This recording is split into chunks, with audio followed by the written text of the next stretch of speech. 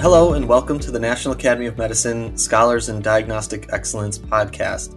My name is Michael Pulia and I'm a member of the 2022-2023 cohort of scholars, and I will be hosting this episode. In terms of my background, I'm an emergency physician and health services researcher at the University of Wisconsin-Madison. My federally funded research program focuses on improving diagnosis of infectious diseases with a particular emphasis on improving antibiotic stewardship using human factors and systems engineering informed interventions. It is my distinct honor to introduce today's guest, Dr. Pascale Carayon, Professor Emerita of the University of Wisconsin-Madison Department of Industrial and Systems Engineering, and one of the top patient safety experts in the world.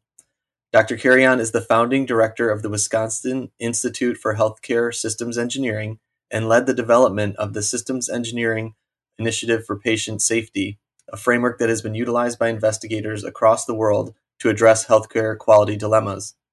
Dr. Carayon's research has been funded by the AHRQ, the National Science Foundation, the National Institutes of Health, a variety of foundations and private industry.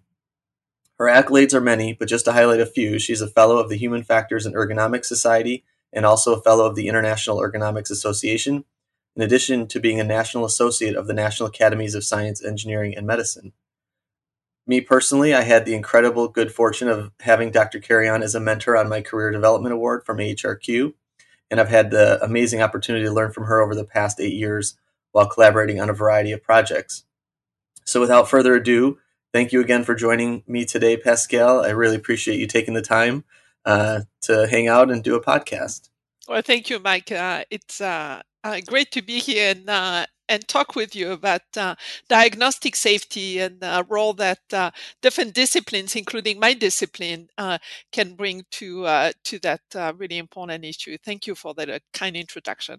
Oh, of course, it's my honor. So I'll just jump right into the questions. We've got a good list here, I think, that we can kind of go through. So just as a very basic introduction, for those who may not know, can you explain just human factors as a discipline and what various methods and approaches that includes?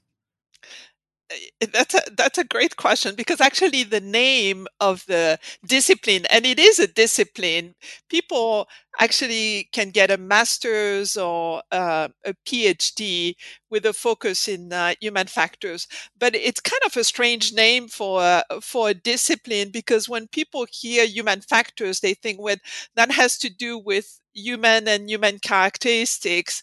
And actually, the name of the discipline is sometimes called ergonomics. In many European countries, they use that term. So human factors or ergonomics is the same. And so it's an interesting discipline, because we have to know a lot about people, about their physical characteristics, how people think, um, how they interact with technologies, how they interact in teams. And so we need a lot of knowledge about people, but our discipline is not about changing people or recruiting them or selecting them. It's using that knowledge that we have about people in order to design things, to design technologies, tools, processes, teams, jobs. And so it's a very interesting discipline. And you find it in different types of departments in universities. Most of the time, you would find human factors in a department of industrial engineering or industrial and systems engineering. So like my department, or in department of psychology. And so that's why very often you hear me talk about human factors engineering, to emphasize the engineering piece of it, which, as engineers, what we do is we design.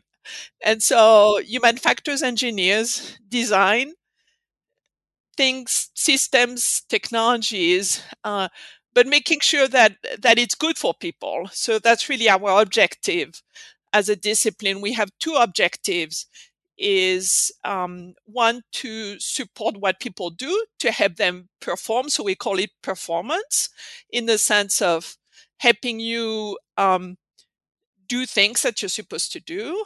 And number two, the second objective that we have is well-being.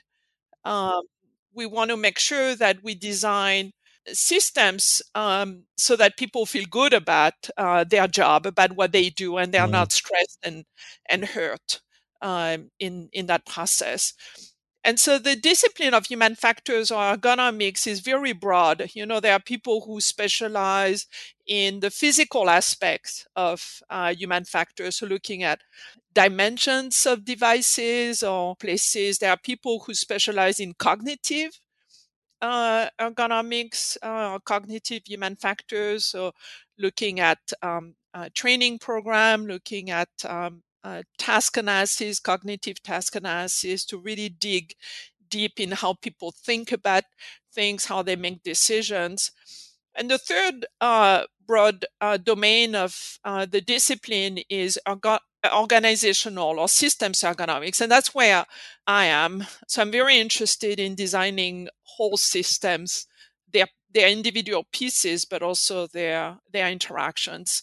It's a very interesting discipline, draws on a lot of social sciences, psychology, sociology, but also business, but also physiology, organizational design, but then with the goal of designing systems to improve both performance and well-being. So I hope I haven't confused people, because it's pretty broad, but it's a fun discipline. No, I mean that's incredible. I mean, just hearing some of what you said made me think about all the issues we're seeing with burnout right now in healthcare, and how important it is to think about wellness. When we're talking about the healthcare system, and so it's not only obviously huge emphasis on patient safety and improving systems, designing systems that optimize outcomes and processes, but also the provider well-being is such an important piece right now. We're sort of having this epidemic of burnout, and it's a big problem. And I think even the National Academies have recognized that this is a big issue.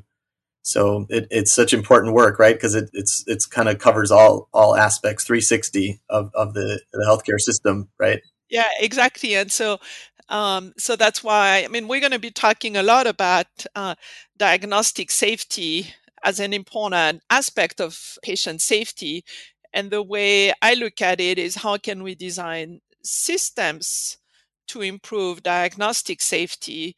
Um, but that same, like you're saying, that same logic, that same approach can be used to also address clinician burnout. And I was actually the co-chair of the committee of the National Academies that looked at clinician burnout.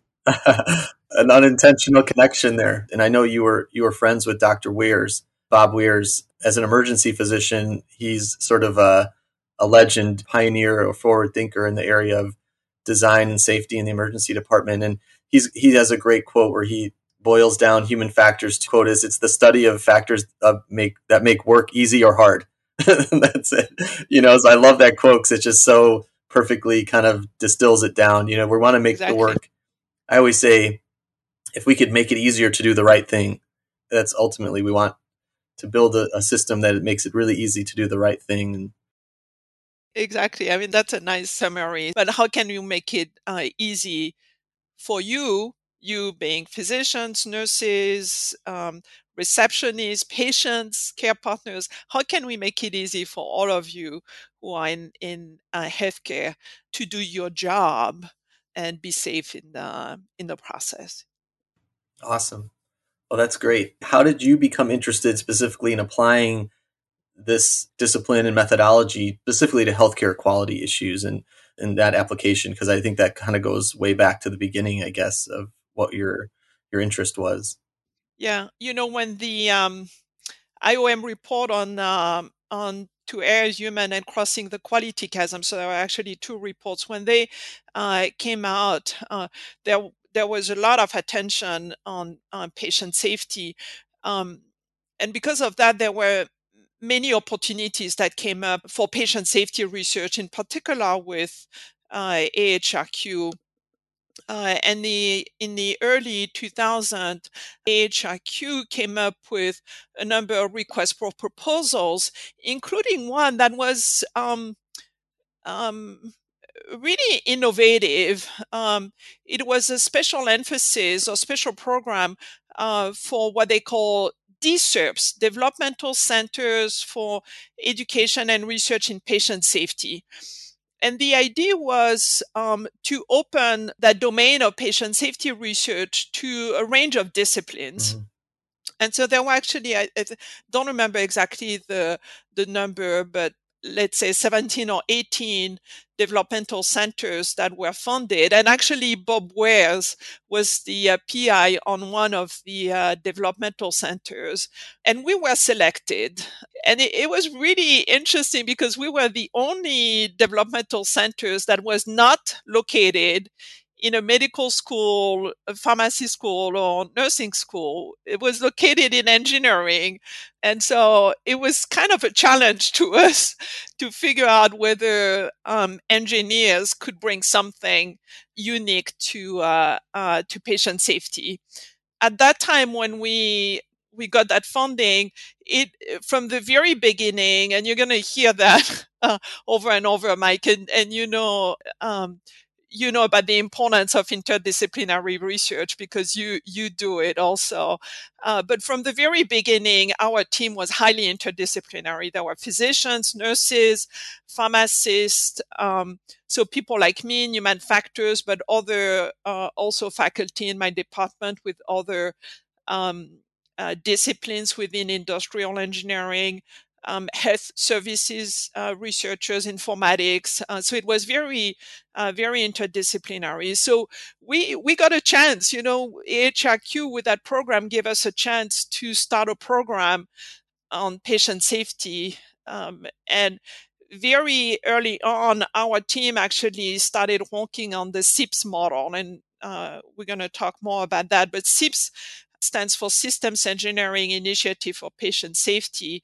And so our team developed the model, and then it just bloomed from there. It's been a wonderful journey. And I'm a lifelong learner and educator. And so working in that area of patient safety has just been amazing because I've been able to work with many different collaborators and many different healthcare organizations. Unfortunately, healthcare has many challenges.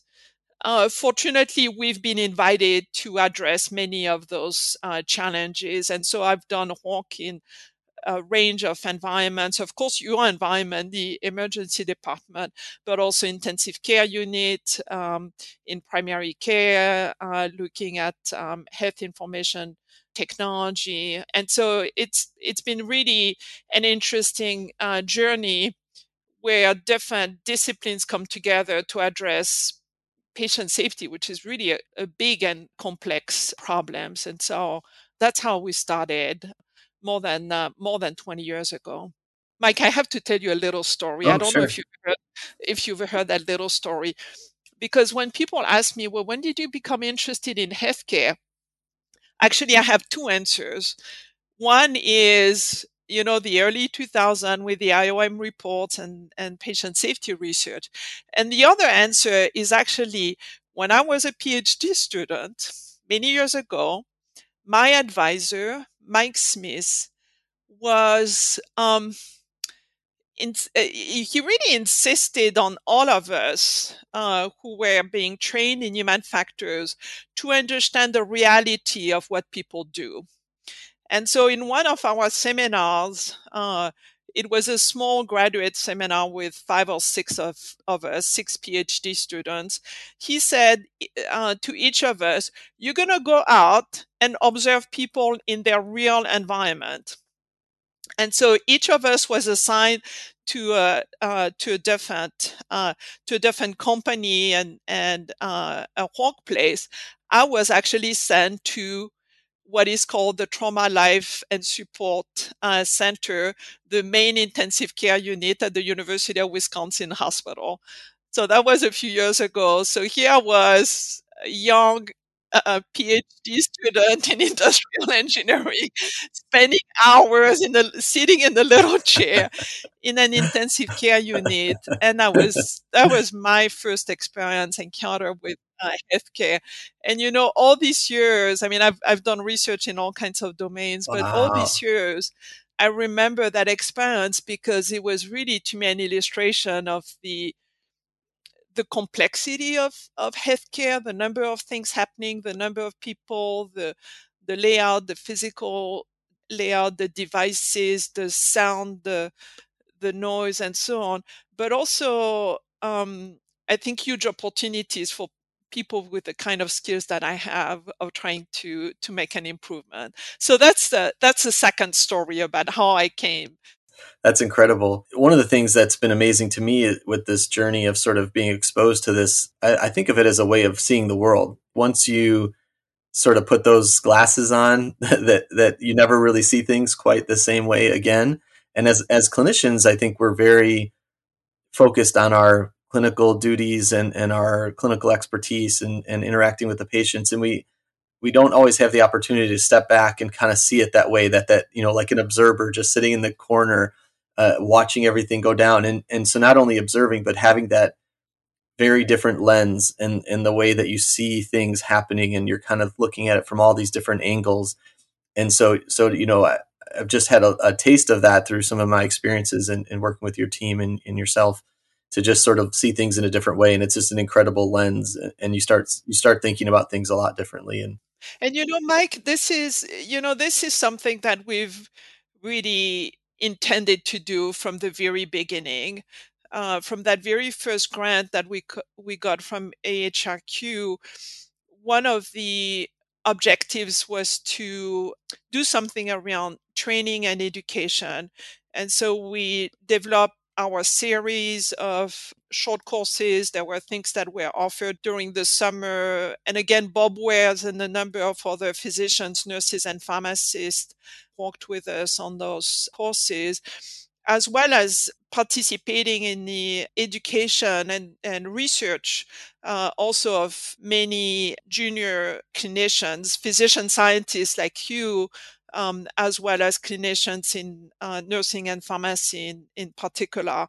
And so it's been really by design that that we really worked with people like you and many of your colleagues uh, across a number of clinical disciplines to help you think about what your research and to develop different ways of looking at the problem. So that has been really important, and that has been really satisfactory to see the success of people that have worked with us, including you, Mike. So it's been very rewarding career as a patient safety researcher, again, since that very first grant from HRQ. yeah, it just kind of blows my mind how at the time it was very bold, right, to house one of these centers in a Department of Engineering. And now everywhere I go, when I go to meetings at the National Academy, or talk to other high level researchers in health services, this is almost considered fundamental, and it's like baked in. Like, of course, you need to look at it from a systems perspective and think about these things, and people are sort of clamoring or trying to find human factors engineers to work with and stuff like that. So just to hear how far it's come, and how at the time it was considered kind of edgy maybe, or like a stretch, and now it's very much baked into the DNA of health services research. And that's really cool. Well, I want to get on to the stuff about diagnosis, because that's the charge for today. The first thing I wanted to ask you about is, you were a member of the 2015 Improving Diagnosis in Healthcare IOM committee, which is now Institute of Medicine, which is now the National Academy of Medicine. And that report, and really that SEEPS model that you mentioned that you developed, was really, when I look at it, is the sort of structural underpinning of the entire report. Can you just give us a little more information about that SEEPS model and where it started? And I know it's gone through multiple iterations over time, and then also just your experience working on that really foundational report on diagnosis. So SEIPS, SEIPS, Systems Engineering Initiative of Patient Safety. I've heard it pronounced all kinds of different ways, SIPes and whatever. Anyway, we call it SIP. So like I said, it was one of the challenges that we took on with that first grant from AHRQ for that developmental center. And so we got a chance to work on that model that was published. The first version was published in 2006 in what used to be Quality and Safety in Healthcare, which is now BMJ Quality and Safety.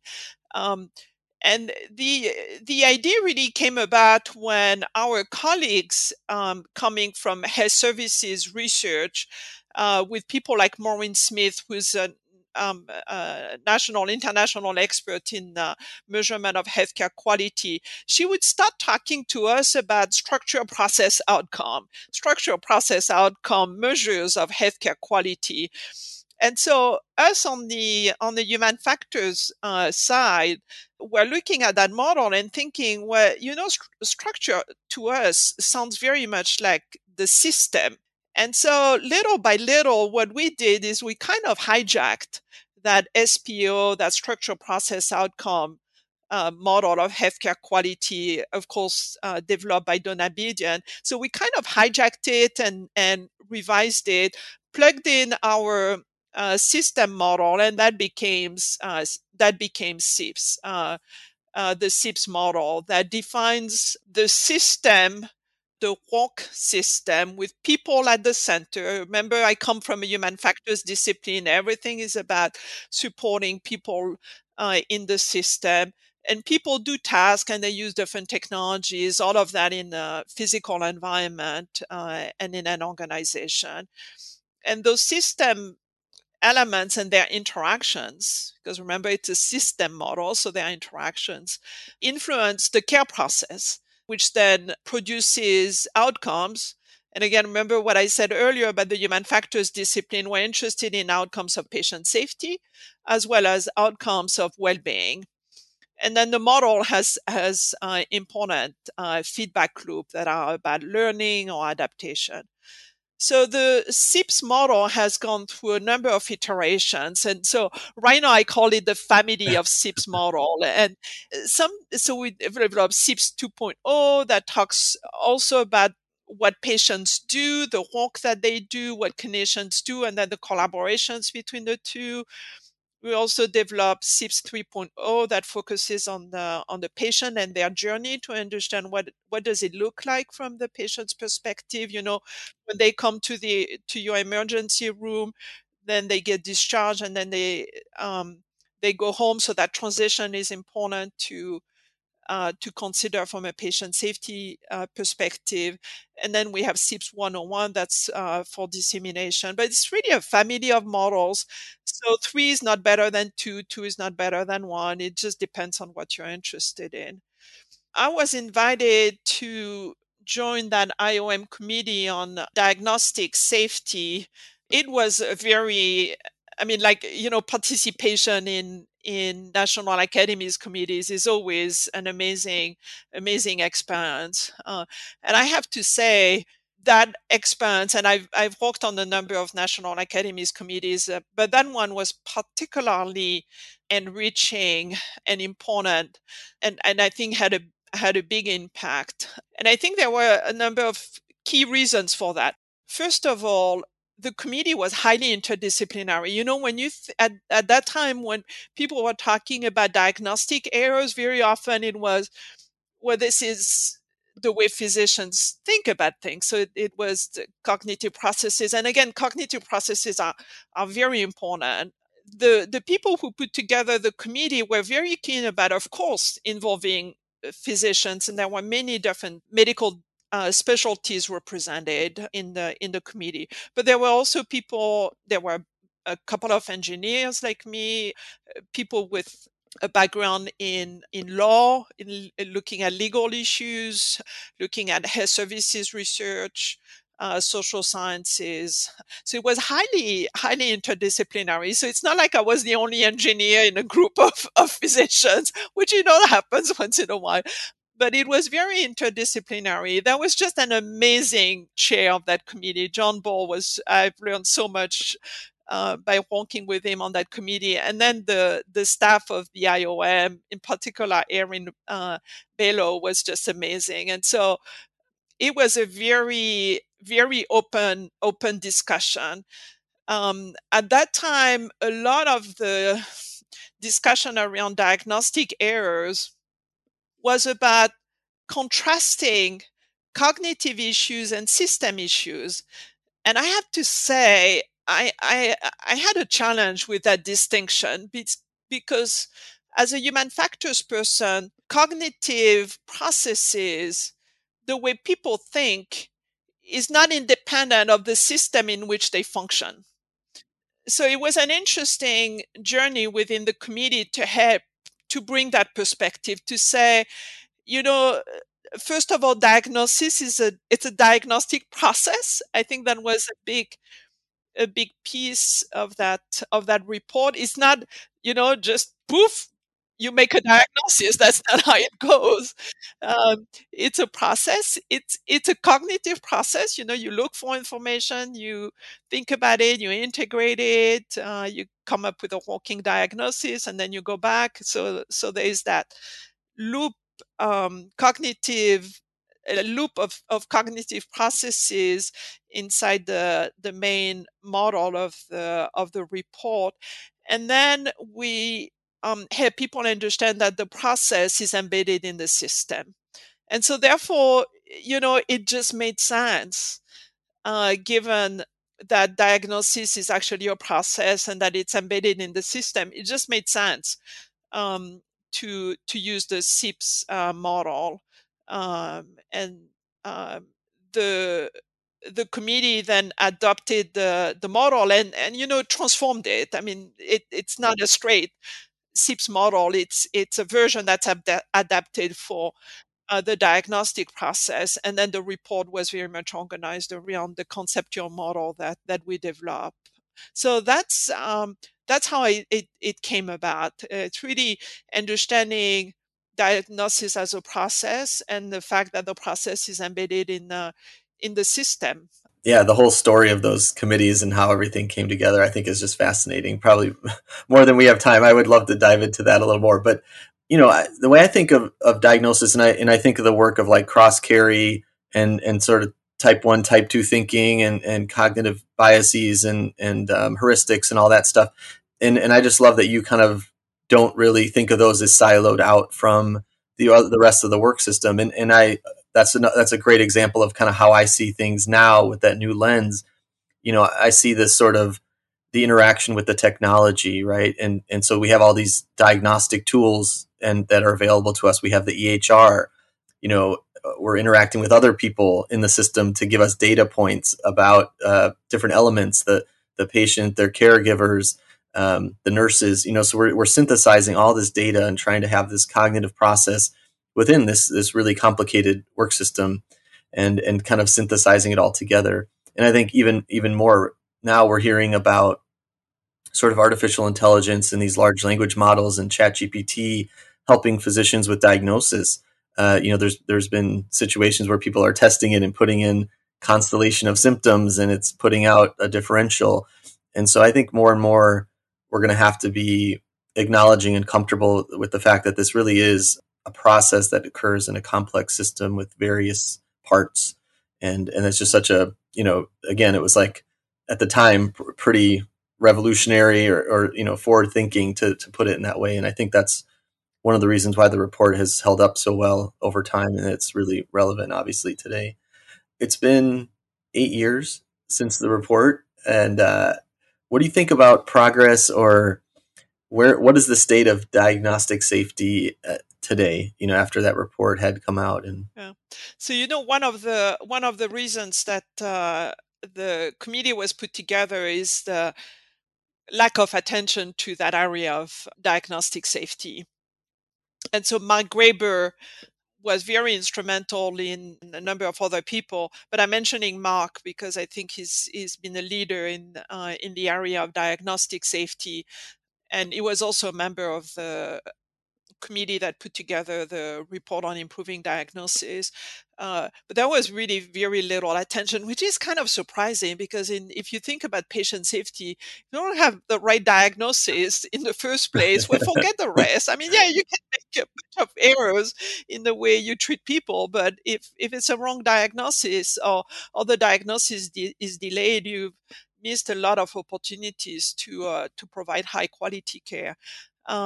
So that made sense. So I think from that perspective, the attention on the issue is a lot higher than it was 8, 10 years ago. One of our recommendations was around research in diagnostic safety, and that also has increased. Probably not enough. Right now, we're seeing a lot of requests for proposals, for instance, coming from AHRQ that focus on diagnostic safety. So I think there's been a lot of progress. Again, you know that what I mentioned, that dichotomy between cognitive and system, I don't think I don't hear it very much anymore. Or maybe I'm not reading I'm No, I not agree. reading those things. But really, the idea that those cognitive processes, including what Pat Cross-Carey was talking about, which is really important, research understanding those cognitive processes, they're embedded in the system, and so we need to understand that. In the report, we put a lot of emphasis on patient and the role of patient in the diagnostic process, including in the definition of diagnostic error. So not engaging patients in the diagnostic process or not telling them about the diagnosis is part of the definition of diagnostic error. So I think there's been some improvement, and of course we could do more. But I think figuring out how do we include patients in the diagnostic process is more valued and more recognized nowadays. I think there's some discussion about systems and systems thinking, and I'm always very happy to see that. I think there's still a long way to go in that area, because sometimes that's what you said earlier, is you had to learn a different way of looking at things. It's a different pair of glasses, the very different way of looking at diagnostic safety when you think about it from a systems perspective. And so I think there's some progress. I think there's still more that we can do. You mentioned technologies, and the issue of how do we design good technologies to support care processes and improve diagnostic safety. I think we've done some improvement. You mentioned AI, and sometimes I feel we're kind of going Mm, back again, with when I hear about AI, because it's very often I hear where AI is the technology that's going to save us and solve all of our problems. And you said it earlier, it's more than just using ChatGPT. It's also figuring out who's going to look at the data, who's going to make sense of it, how do we work as a team, how does that fit in the workflow, and so on. So I think I hope we're not going to make the same mm, mistake with AI as we made with other forms of health information technology. I think there are areas that where we still need to do a lot of progress. In the report, we talk a lot about diagnostic teams, team-based care. There's still work that we need to do in really understanding how all members of the team, and I put the patient and the care partner in the sure. team, how they can work together to support diagnostic safety. Um, and Mike, another area that I've been interested in for some time is transitions of care. And again, your environment, the ED, is in itself is a big transition, because you see people coming and going.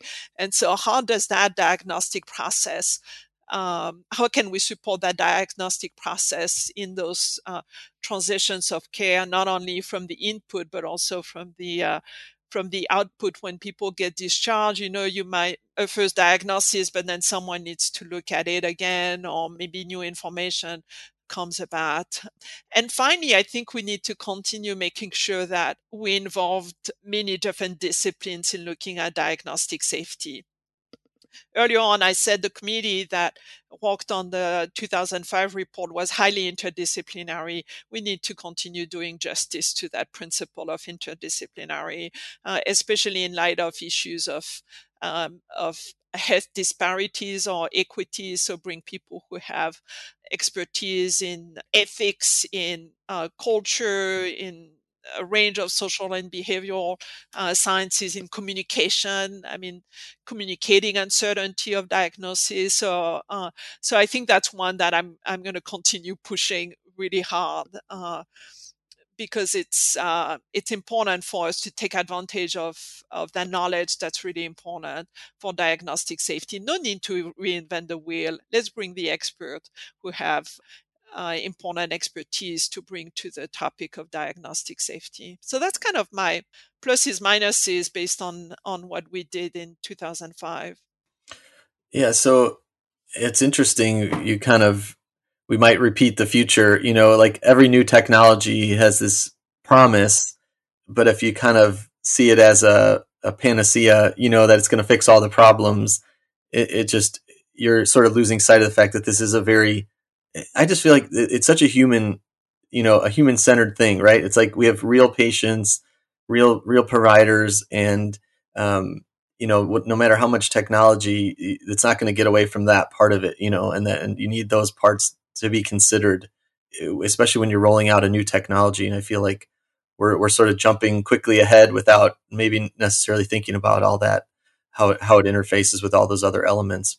One of the things that I'm really become more and more interested in over time is the concept of diagnostic uncertainty. And I feel like that was never something that I ever received training on or education about in any of my clinical training. And some investigators have studied this and see that a good portion of emergency department patients leave without a diagnosis. They just leave with a symptom-based diagnosis, so abdominal pain or what have you. And so, how do we communicate that? How do we guide them to the best downstream care? And how do we communicate that across transitions? There's a lot of pressure to assign a diagnosis, and what I think of as diagnostic momentum. When you really didn't know exactly what was going on, but you felt pressure to label it as something, I'm really fascinated by that. Ways we can change that pressure and that paradigm to make it more acceptable to acknowledge when you don't know, and then maybe you do bring in other experts or cross checks with other providers or something to. It's You have to humble yourself though to do that, and that's not necessarily what we're trained to do. So it's a different way of thinking, and it's got to be a culture change, I think, in a lot of ways. Yeah. And that's not also what many patients may expect from you. Come on. Yeah, tell me what I have, and and so I think I mean, I think you're completely right. I mean, that issue of thinking about diagnosis is a process, but it's also a process that sometimes gets extended over time because lack of information, or a second pair of eyes, or just symptoms are evolving, Sure. or knowledge is evolving. Um I mean, I think this is a really important problem. This is a tough one though, Mike, and I think that's what I think, that whole issue of the patient journey and care transitions to me are really important. But this is really difficult because it's not just studying or looking at what happens within one care setting. It's already complicated. Just looking at your care setting of the emergency department is pretty Just a little bit. complicated for people like me. just a little bit. Uh, but it's it's the ED, and then some of your patients go to a skilled nursing facility. And you remember when we were trying to figure out, I mean, what does that mean, a skilled nursing facility? And sometimes they go to assisted living, sometimes they go home, but then there's a hospital at home. I mean, it gets really complicated. But I think this is so important to try to figure out that temporal dimension, the safety, and in particular the diagnostic safety, and that temporal dimension of how the safety evolves and it changes, and doing that kind of research, I think, is really important. Tough, but really important. Yeah, it's a big challenge, but I'm excited to kind of take it on and use the sort of the infectious disease as an exemplar because it has so many ramifications for treatment and downstream treatment and it crosses paths with the ICU and general care and all these things. So yeah, so it's an exciting challenge, but I think it is a big challenge. Do you have any tips for clinicians, health services researchers, clinician investigators for how to engage, how to find systems engineers, human factors engineers, and if they can find them, how to optimize that synergy? How to best work together as a team when you're kind of bringing those multidisciplinary teams together. Yeah. So I think the first one is the motivation.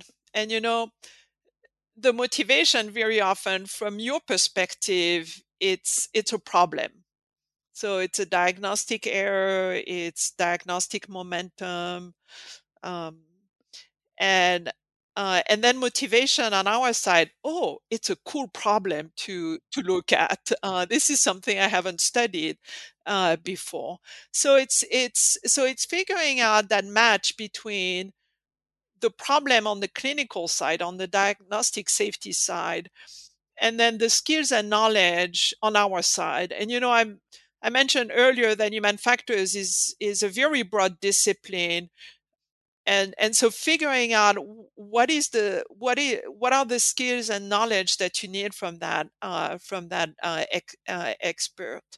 And so, I mean, for instance, we talked about how diagnosing is a cognitive process. There are people in my discipline that have very, very deep knowledge about cognitive processes. They can do very deep, detailed analysis of decision making. And so maybe that's the expertise that's needed. So I think that's the first challenge, is figuring out the motivation on the clinical side, and then matching that with the skills and knowledge on the human factors and systems engineering side. I think the second one, and you mentioned that earlier, it's you have to Hmm. be humble, and it's, well, I'm an engineer, I'm going to solve your problem.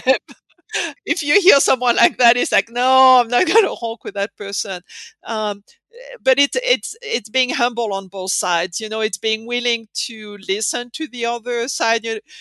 You've heard me many times, Mike, what are you talking about? I don't understand. Can you explain? And so, yeah, especially with infectious diseases.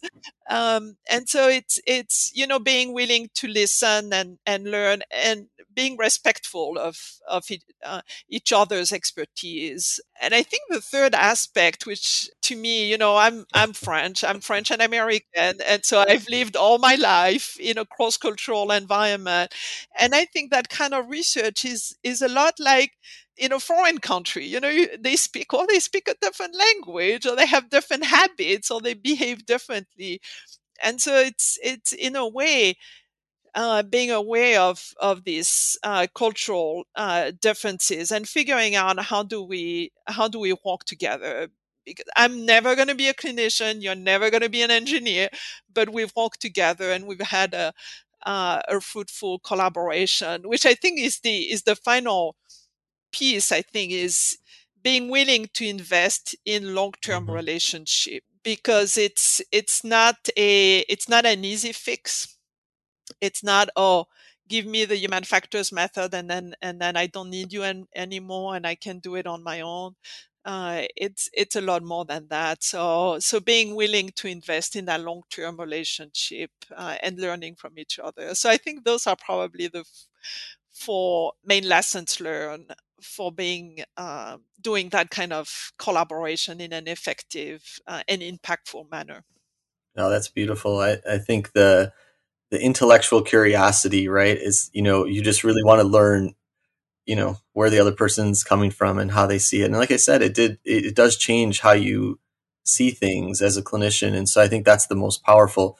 Just knowing enough to see it differently is a huge start in the right direction, right? Because Yeah, you're just never going to look yeah, at it the yeah, same way yeah, again. And so that's incredibly powerful. And if you yeah, could have those collaborations longitudinally, it yeah, really is great synergy, great team science, and it really kind of takes it to the next level.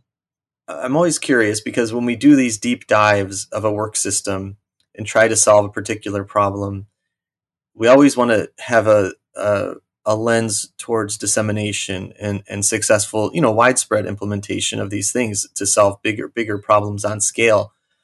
How do we, when it's necessary to do a deep dive to really understand the work system, is there any strategies we should be using to think about bigger picture things down the line? Because it almost seems like there's a lot of people working in quality across different siloed, institutions, and a lot of those lessons could be helpful to others, but they may not always work out as you thought in a different work system, even if it's, emergency room A versus emergency room B.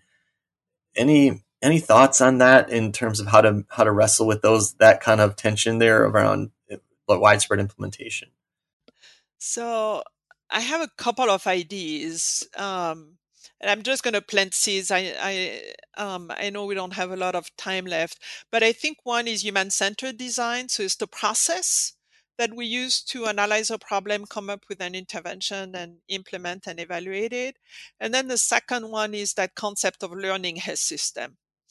So, human-centered design is really our bread and butter within human factors. It's kind of a version of PDCA or PDSA cycle that you find in QI, except it's our version of it and using our own methods and principles. So, principles of what makes for a good clinical decision support that's going to actually support a diagnostic decision, for instance.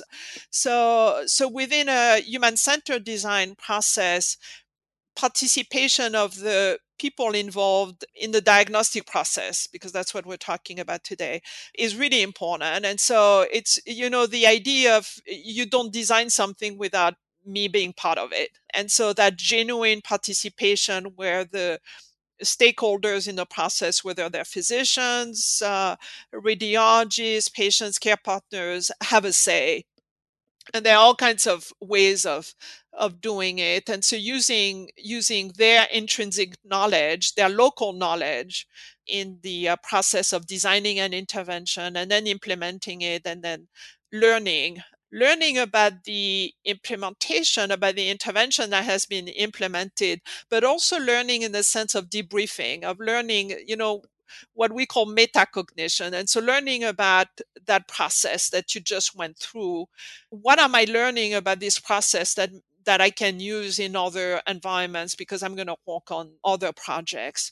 So I think from that perspective, for us to figure out how do we more widely disseminate that human-centered design approach and then all of the human factor stuff that can go into it, I think that's a big challenge, because like you said, we can do it in your ED, but then there's just not going to be enough of us meaning human factors engineers, to be everywhere. And so I still think that there need to be more human factors professionals hired by healthcare organizations. But I think that's a big challenge, and so that's a big challenge that we can take at national or international level. So, for instance, right now I'm working with the World Health Organization on figuring out how do we further disseminate human factors knowledge for patient safety at the global level. And so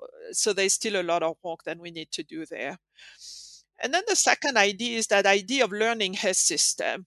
And Mike, you've done research to develop interventions and implement that. This is tough.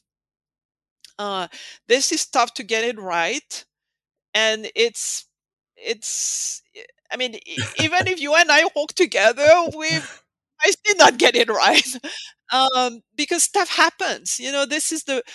This is a system, and so systems have emergent properties, and so when you change something, it might goes in a direction that you didn't expect. You can do all the planning and all the thinking, stuff just happens. And so figuring out, so knowing that, and knowing that we need to learn, and then use that learning to improve the system, is really important. And so that I'm a big fan of the learning health system, and I think human factors, to me, should be part of any infrastructure for a learning health system. And I know you're doing it.